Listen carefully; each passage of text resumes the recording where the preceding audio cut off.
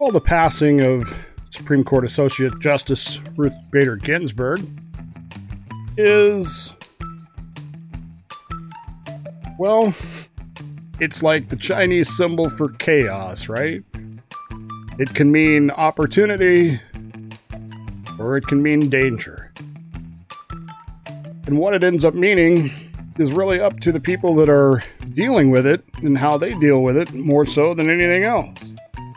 Which is it? Is it an opportunity? Is it dangerous?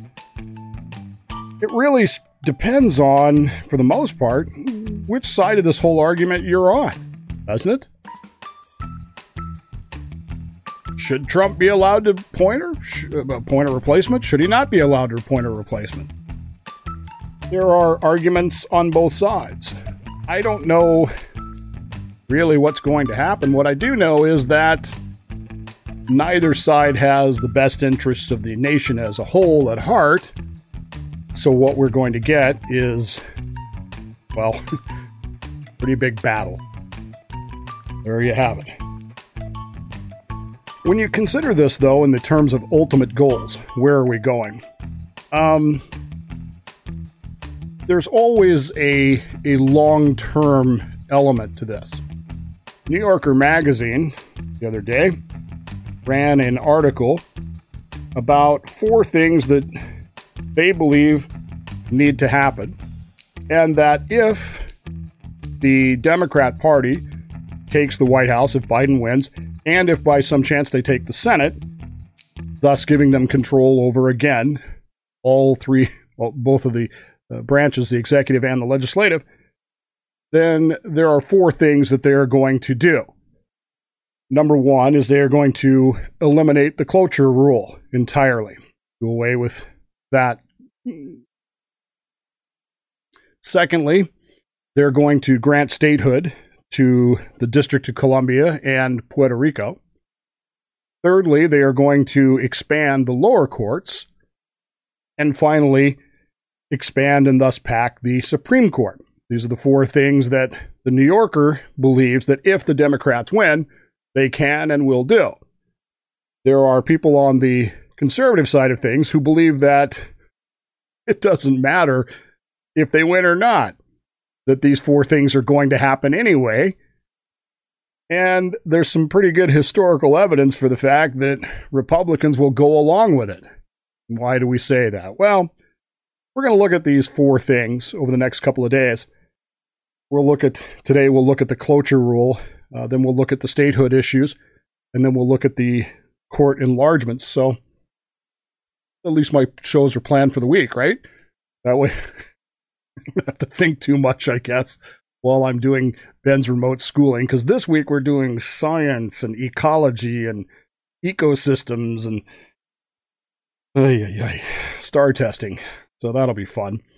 I thought this week we would start with Cloture and talk about a little bit about what Cloture is and how we got there and why they have it. It's a very interesting process. It's a very interesting rule, and it's one of those rules that has been around for more than 100 years, and because of that, we don't really understand it. We don't really even talk about it until it comes up in a situation such as the nuclear option a few years ago, when Harry Reid was trying to get justices confirmed on the D.C. Circuit, and Republicans were filibustering it. And he got tired of that because, as we talked about on the radio at the time, the D.C. Circuit Court of Appeals was overseeing all of the Obamacare cases. And so he needed that court to be full. And so he invoked the nuclear option for lower courts, seated those 3 justices, and then lost the Senate, which, of course, no one was expecting, least of all Harry Reid.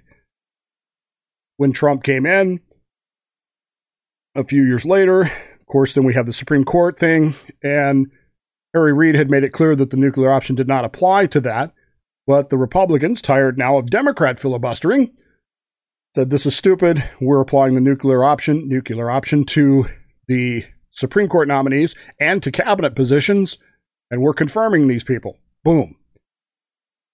There are many people, myself included, who have long thought that overdue anyway.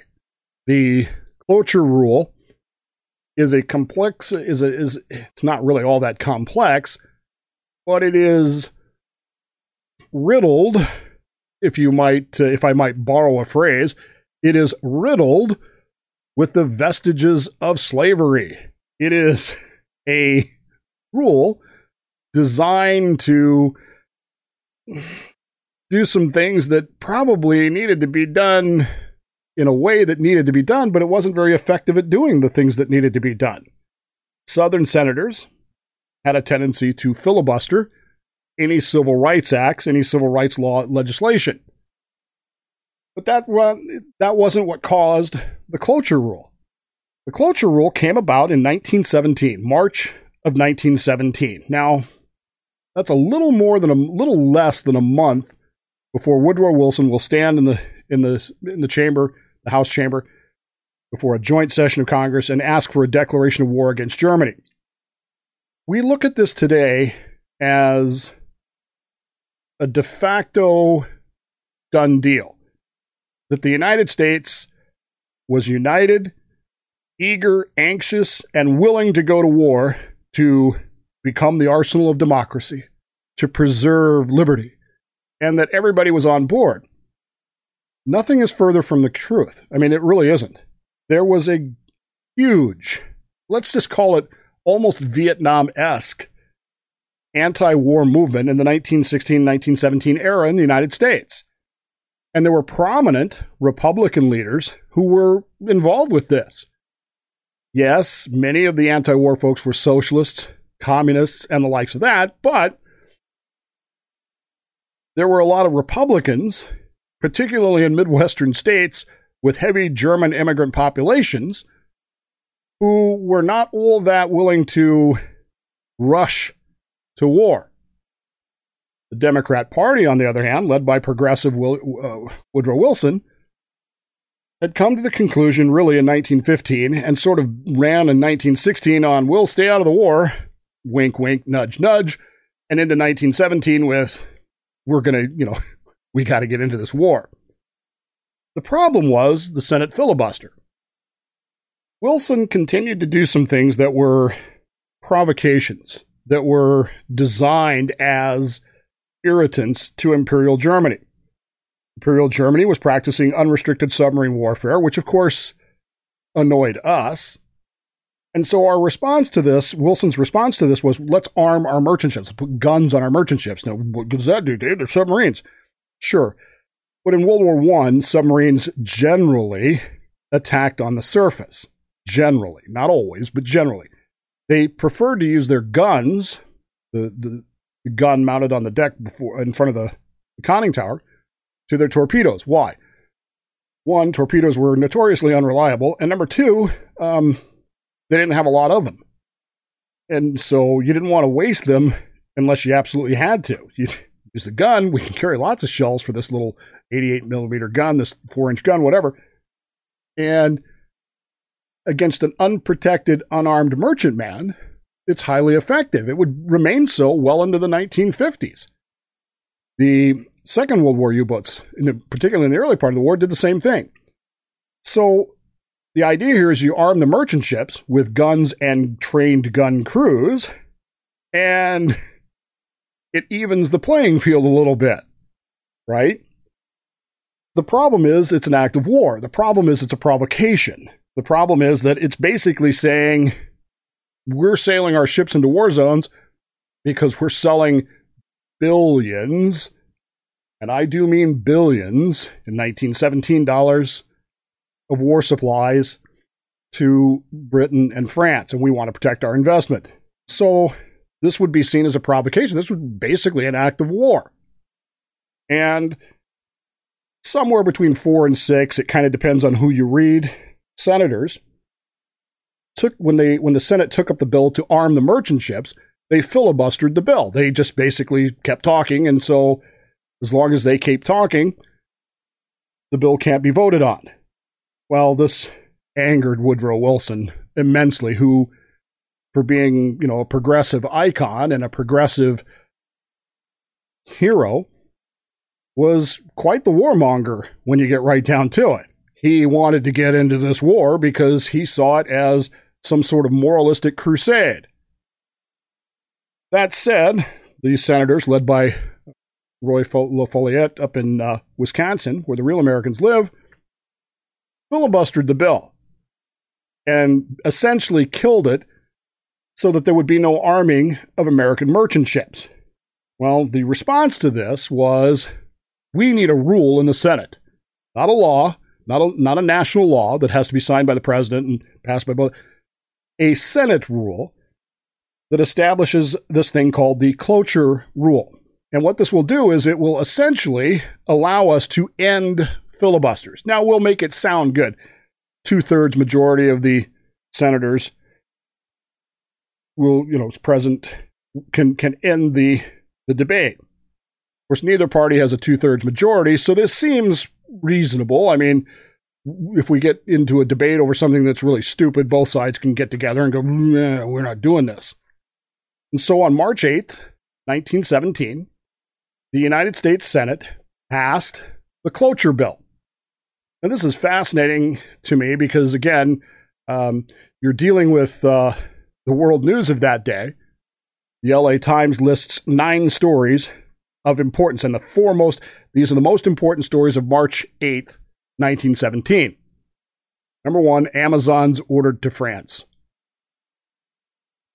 This turned into a historical rabbit hole that I went down. What that really means is France and Britain, for the first time in history, sent women to the front lines of the war. And of course, they were called the Amazons because they were warriors. The United States, on March 8th, 1917, also invaded Cuba. I don't know if you knew that or not. Don't know, haven't really gotten into why yet, but there was apparently another rebellion going on in Cuba, and so we decided we were going to end that, and we invaded Cuba. 400 guys, but, it's an invasion. Number 3 was Mexico. What was happening in Mexico that day?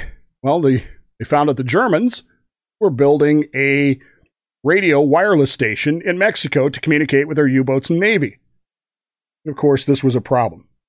It isn't until you get to number 4 that Cloture actually becomes an issue in the LA Times' view of things, which was very simply that the Cloture bill passed, ships will be armed.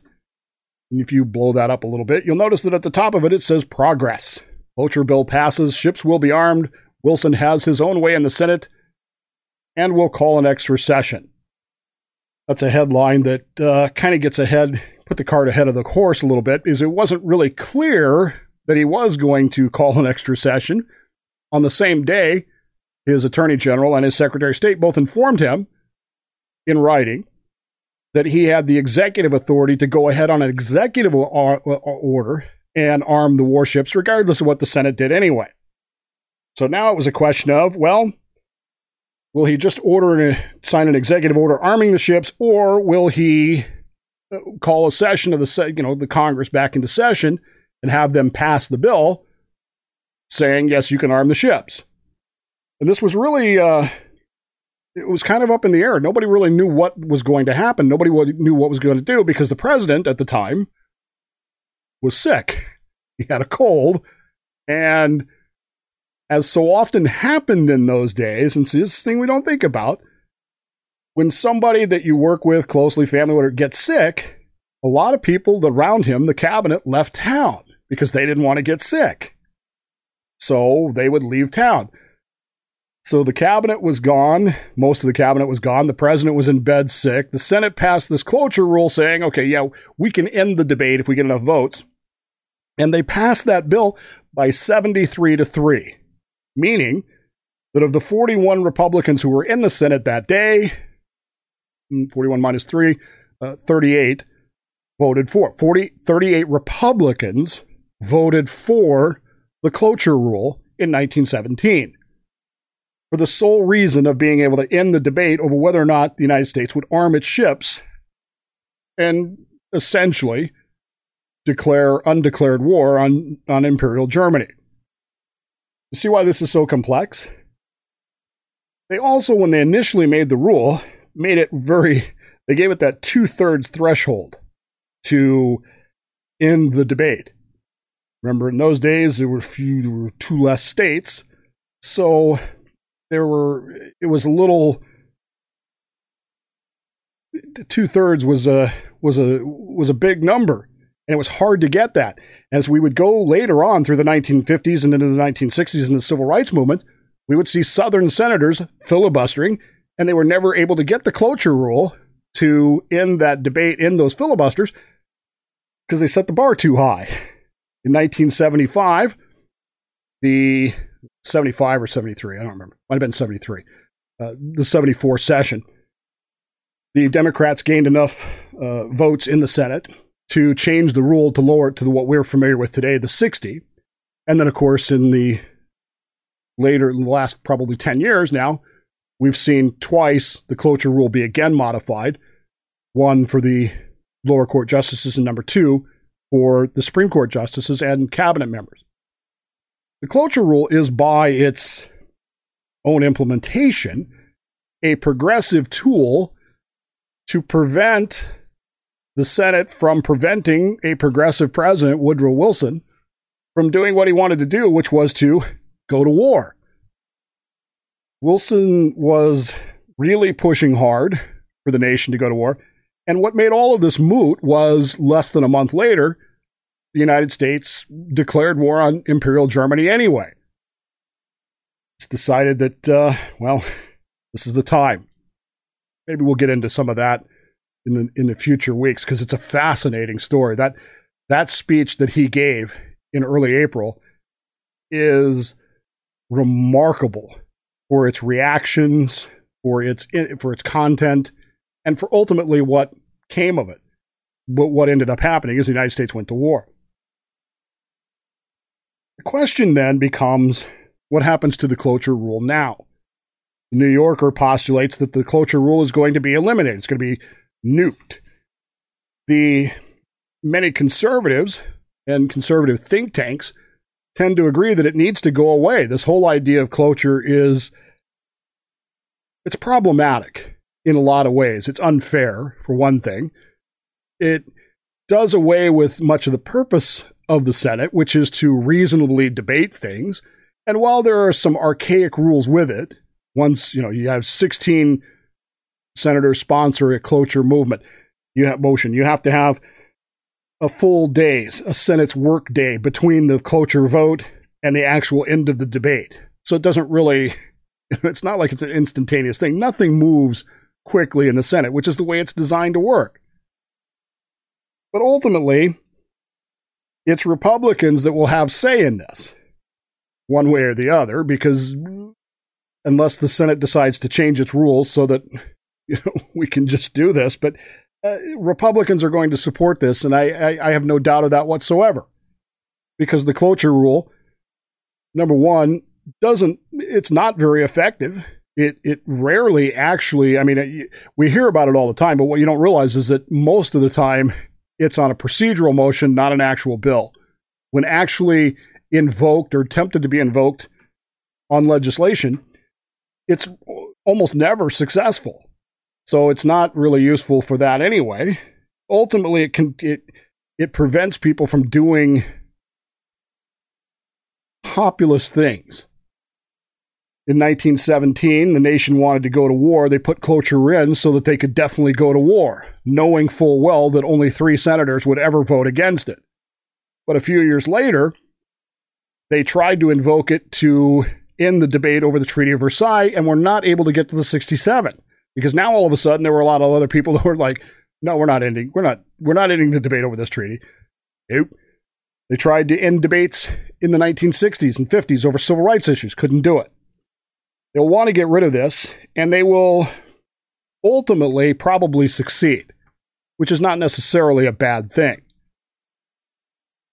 The concern, however, will become, what will they use to actually do that? Will they sit down at the beginning of a session and go, hey, let's talk about cloture. Do we really need this? Can we lower it to 55? Can we lower it to 53? is there a reasonable level where we could lower that? Or will they use some event to much as they used in 1917, an event to justify installing the cloture rule? They could use an event, a mass shooting. The Senate wants to take up gun control, and it's being filibustered and they can't get cloture. What if we do away with that cloture on this, and we just do away with the cloture rule so that we can pass gun control? It's a plausible theory. What about the Green New Deal? What if the Senate and a presumed Biden presidency decides that the Green New Deal is the most important thing? It's a matter of national exigency. If we don't do this right now, it's the end of the world. What happens then when they say, okay, the Republicans won't give us our 60 votes to end cloture, let's just end cloture, and it's an enormous enough issue, problem, emergency that we need this cloture rule done away with permanently so that we can move forward. Those are the kinds of things to consider in this ending of cloture. It also gives you pause to think about, well, the presidential vote is important, but as someone once said, all elections have consequences. One of those consequences could be the elimination of the cloture rule, which probably needs to go anyway. But does it need to go because it's a nonsensical, useless, ineffective rule? Or will it be made to go for political expediency the same way that it was originally created in the first place? That's the question.